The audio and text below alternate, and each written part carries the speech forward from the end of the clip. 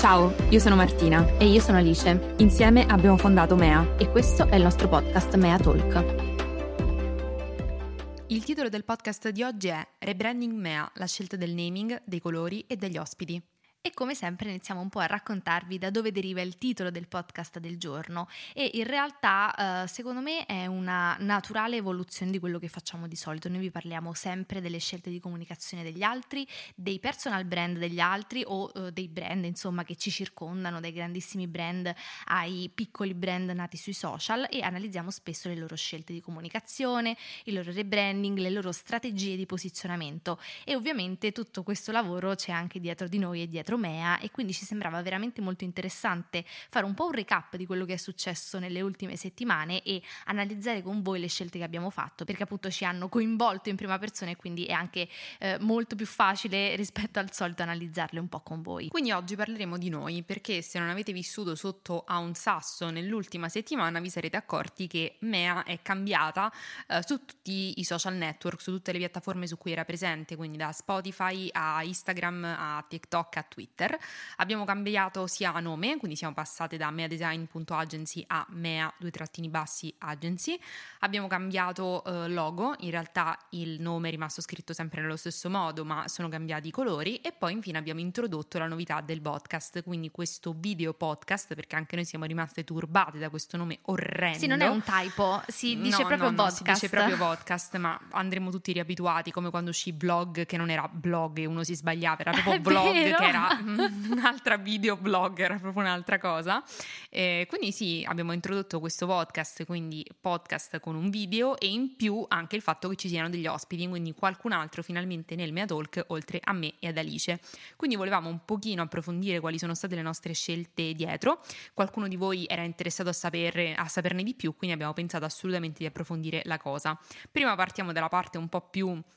istituzionale, tecnica, sì, quasi noiosa, per poi finire la parte che più vi solleticherà, perché è ovvio che volete sapere tutti quello, ma ci arriveremo. Quindi partiamo dal naming. Come avete visto, abbiamo in realtà mantenuto appunto il nostro solito nome, che è sempre stato Mea e rimarrà sempre assolutamente quello, e anche il nostro logo è rimasto identico, anche perché siamo molto affezionate, quindi non l'avremo mai cambiato, ma abbiamo eliminato la parola design, e questa è stata una scelta a cui abbiamo pensato moltissimo. Sono mesi che ci ragioniamo, anche con diciamo il supporto e la consulenza di Showreel Factory, perché la scelta di inserire la parola design all'interno del nostro nome, soprattutto online e sui social, derivava da un posizionamento molto specifico che avevamo subito dopo l'uscita dallo IED in quanto agenzia, no? In quanto piccola realtà di comunicazione. In quel periodo eravamo molto verticali sul design, sull'art direction, anche e soprattutto sulla creazione di loghi, che abbiamo sviluppato per diverse aziende più o meno piccole, insomma negli anni li avete anche visti moltissimi dei loghi a cui abbiamo lavorato, ma nel corso degli anni, come è normale che sia, anche noi ci siamo specializzate sempre di più e ci siamo un po' allontanate da questa parte di art direction, che comunque rimane parte del nostro business, ma ci siamo sempre di più avvicinate verso una parte strategica, e quindi design ci rappresentava sempre meno, e secondo me andava un po' a ridurre quello che è diventato Mea negli anni. Quindi sia una realtà di comunicazione che offre consulenze ormai prevalentemente strategiche, no? Sì, Perché infatti ormai facciamo praticamente zero lato estetico per altri, e in più secondo noi i tempi sono cambiati, nel senso sì. che a voi ovviamente non sembrerà, e ci sta perché non fate parte del settore magari, e quindi non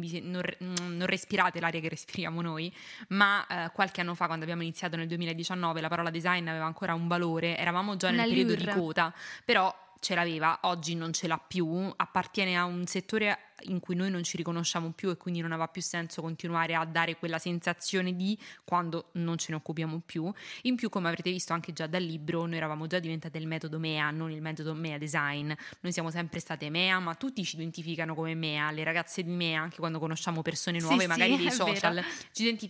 identificano come le ragazze di Mea, le Mea Girls, non Mea Team, mai nessuno parla di design, e quindi a quel punto abbiamo detto ok, ce ne liberiamo. La parola agency era fondamentale che comunque rimanesse, perché noi di fatto comunque siamo ancora una piccola realtà di comunicazione, non vogliamo perdere quella parte. Al momento non la stiamo sfruttando, diciamo, non ci stiamo occupando di quella parte, ma semplicemente perché abbiamo progetti come appunto il podcast, che comunque richiedono tanto tempo, tanta parte di scrittura e di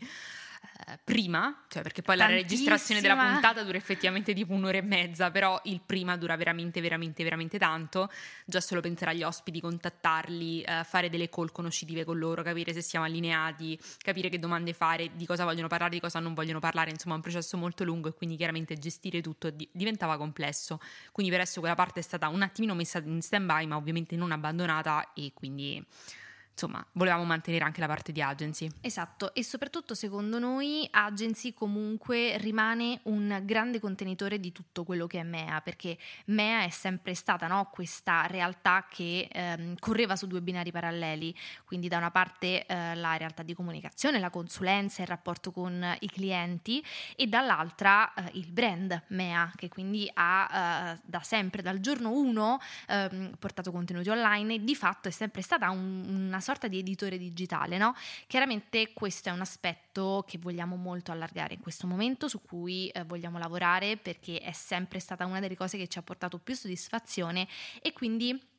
secondo noi questo nuovo nome ci dà un'apertura verso il futuro, pur mantenendoci legate ad un passato che non vogliamo abbandonare e che comunque, come dire, fa parte della nostra storia e rimane parte della nostra storia odierna. Sì, e poi comunque anche a livello proprio spiccio di naming, di suono, meadesign.agency a voi rimane Mea e agency, cioè la prima e l'ultima parola, e quindi Mea agency è praticamente la stessa cosa di prima a livello di suono e anche visivo, quindi comunque volevamo mantenere un legame con il passato. Per quanto riguarda i colori, in realtà sono colori che ormai avevate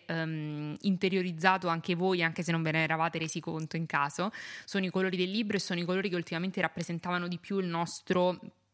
affrontare in generale temi e estetica su Mea.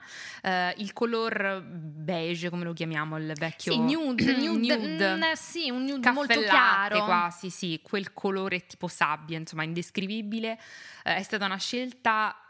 pensata all'inizio per una serie di motivi, nel senso che detto tra noi, come cerchiamo sempre di essere molto franche, una agenzia fondata da 2 ragazze in un primo momento nel 2019 doveva necessariamente un po' prendere le distanze da un mondo troppo girly, che troppo rosa, sì, troppo infiocchettato, che non ci avrebbe permesso di mantenere una serietà, non perché ovviamente alcuni colori abbiano meno serietà di altri, capiamoci, lo sapete, però oggettivamente l'impatto visivo, se tu non conosci qualcosa, il colore proprio a livello di sensazioni ti dà delle vibes, no? Siamo cresciuti in una società che ci fa pensare che il rosa sia femminile, ovviamente non lo è, e anzi vi invitiamo a sperimentare tutti i colori che volete, però ovviamente dà comunque delle sensazioni, specialmente nel mondo in cui ci siamo affacciate noi, quindi un mondo di boomer per lo più e uomini. Chiaramente presentarci con il logo rosa avrebbe reso le cose un po' più difficili e avremmo dovuto spiegare, quindi abbiamo cercato la semplicità più totale. Col tempo ci siamo resi conto che i colori che più identificavano il nostro mood, la nostra energia, erano più tendenti appunto a questi molto colorati, e abbiamo deciso di abbracciarli senza troppi problemi, insomma. Sì, anche perché questi sono diventati il nostro leitmotiv in realtà di tutte le comunicazioni firmate Mea. Voi non lo sapete, ma o forse qualcuno lo sa, perché in realtà l'abbiamo detto online, anche le slide del nostro primo corso allo IED, tra l'altro, quindi ancora prima di avere ancora il contratto firmato del libro, pensate, avevano esattamente questi colori, quindi sono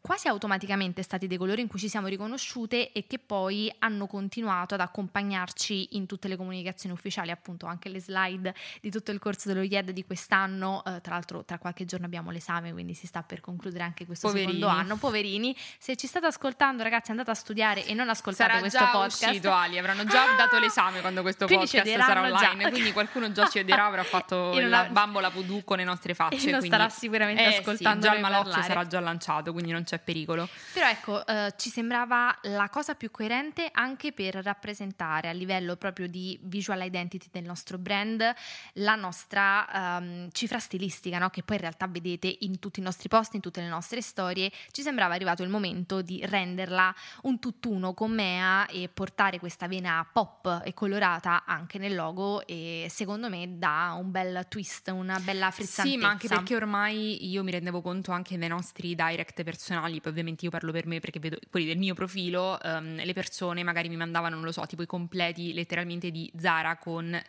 che ne so, un completo arancione da una parte e un completo fucsia dall'altra, questi sono i colori di Mea. Quando il libro era uscito, quindi sì, la copertina arancione e le scritte fucsia erano comunque già parte dell'identità di Mea, ma di fatto entrando sul profilo non c'era questo boom, eppure le persone l'avevano già interiorizzato come i colori di Mea, e quindi a quel punto abbiamo detto ok, facciamolo diventare veramente i colori di Mea. E questa è la perfetta, come dire, realizzazione pratica di quello che raccontiamo sempre sia qui sui podcast che proprio a lezione, che è un po' la trasformazione, no, dalla comunicazione push alla comunicazione pull. In questo caso noi abbiamo buttato nel mondo dei ganci, dei colori, e poi in automatico voi avete individuato in quei colori i nostri colori, tanto che io ricordo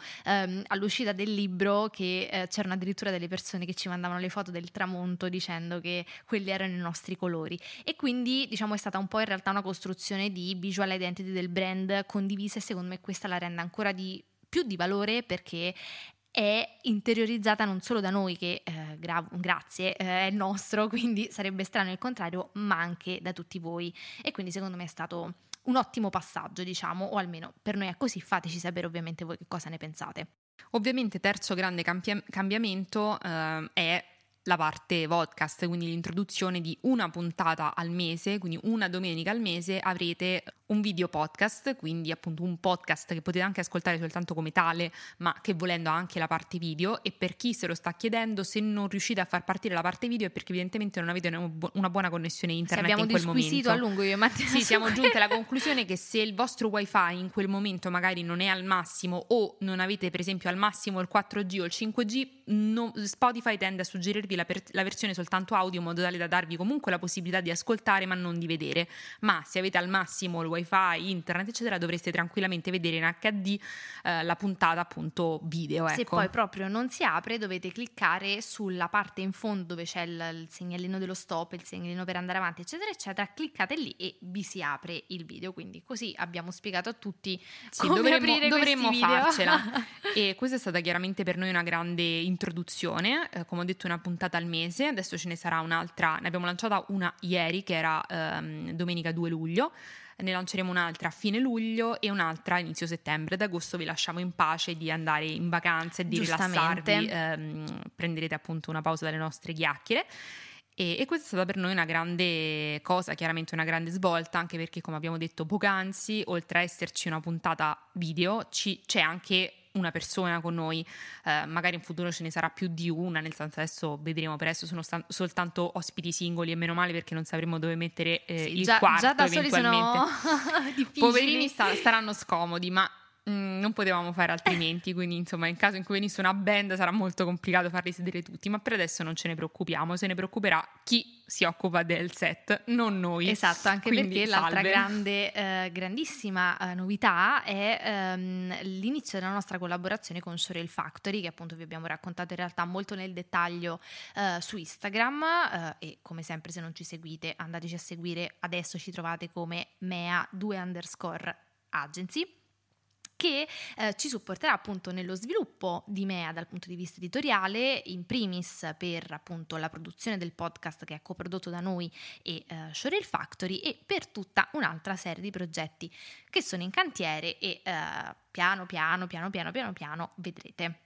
Veniamo al discorso della scelta degli ospiti, perché sicuramente è stata la parte più chiacchierata, giustamente. È giusto, è chiaro, ce l'aspettavamo fosse così, e volevamo un po' darvi le nostre opinioni, perché chiaramente il podcast inizia, secondo me, e come è normale che fosse, perché non potevamo fare altrimenti, molto a gamba tesa, quindi senza buongiorno, buonasera, parliamo di l'argomento è questo, l'ospite è questo, andiamo dirette verso l'obiettivo. Anche perché già dura 45 minuti, sì, se ci mettevamo pure. Registrato, credeteci, durava molto molto di più, quindi ovviamente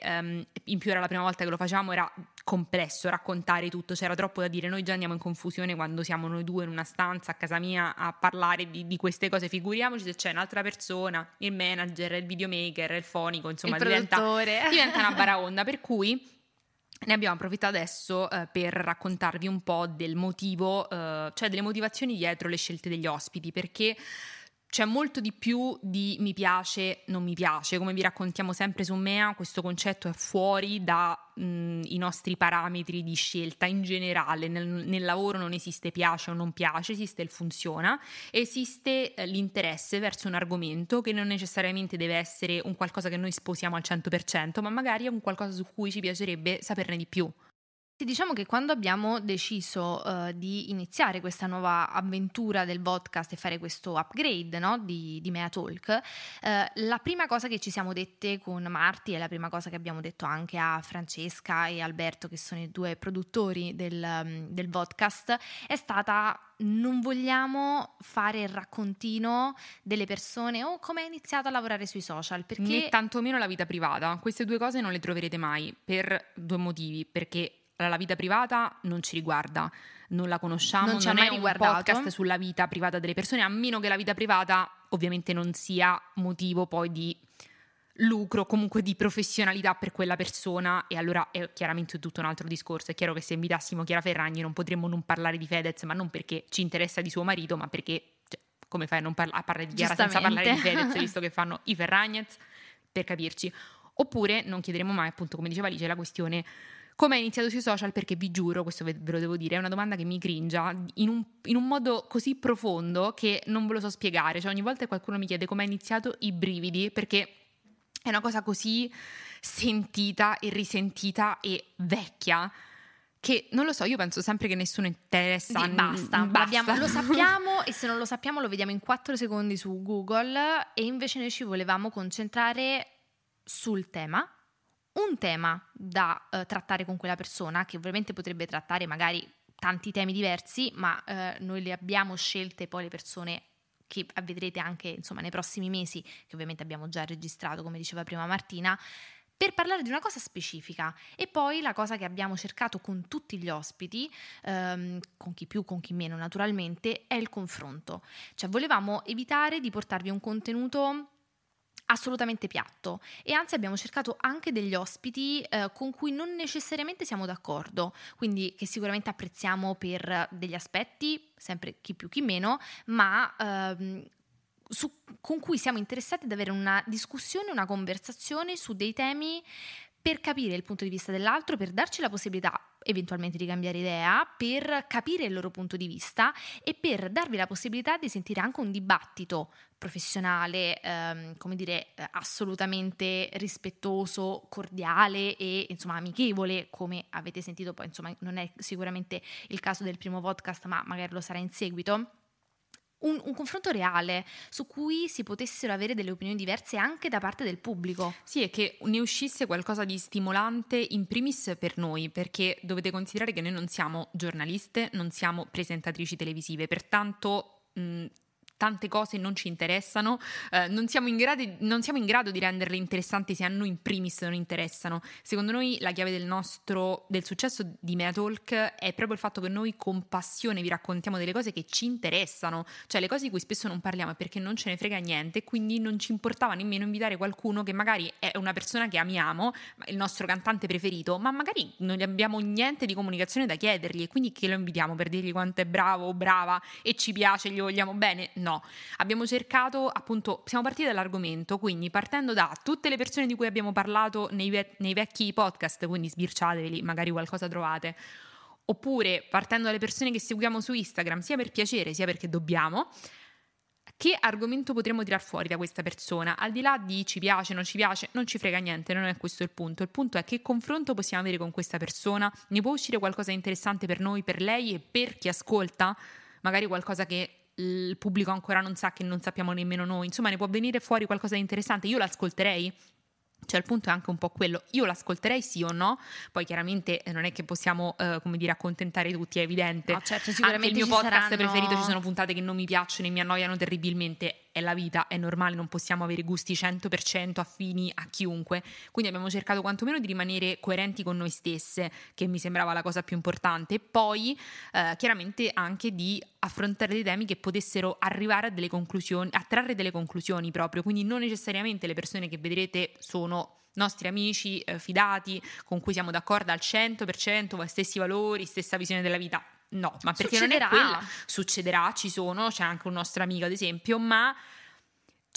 ci deve essere di più, secondo noi ci doveva essere di più, e quindi abbiamo cercato magari persone anche con cui siamo meno d'accordo su delle cose, ma su cui concordiamo che avessero qualcosa di interessante da dire, cioè che valesse la pena ascoltarle. Poi magari vostra decisione nel dire ok, questa persona effettivamente non mi interessa cioè non mi piace quello che pensa, quindi non sono d'accordo, oppure sono d'accordo, oppure la rivaluto in positivo, in negativo. Secondo me è quello che dovrebbe fare un podcast come il nostro, che appunto non racconta di vita privata, ma di argomenti di comunicazione per lo più. Poi sicuramente abbiamo letto tutti i vostri suggerimenti e le critiche costruttive, quindi sicuramente ci sono degli aspetti da limare, ma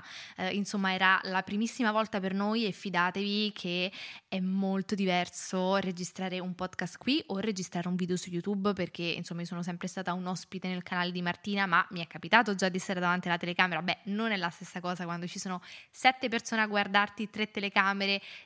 3 microfoni, 2 computer, un ospite che ovviamente va gestito. Sì, e poi non è un tuo amico, cioè c'è anche questo certo. da dire, perché un conto è il punto non è mai che fine fa quello che stai registrando, ma in che condizioni lo giri. Un conto è registrare a casa propria, da soli o con un amico, un conto è registrare in un luogo ameno che non è casa tua, scomoda, perché stiamo molto scomodi, non so se si vede, però se sembra così, però ma il è set così. è bello, quindi non no, importa. Il set è molto carino, però noi siamo molto scomodi, quindi questo non aiuta. In più l'ansia, in più il dover gestire appunto una persona che non è necessariamente una persona che conosciamo bene, quindi ovviamente c'è un po' di minimo di soggezione. In più dovete considerare che noi, quando siamo da sole in casa come in questo istante, noi ci guardiamo per darci la parola, per capire quando inizia una e finisce l'altra, mentre lì non Però possiamo né guardarci né toccarci. Devo dire che ci hanno fatto i complimenti praticamente tutti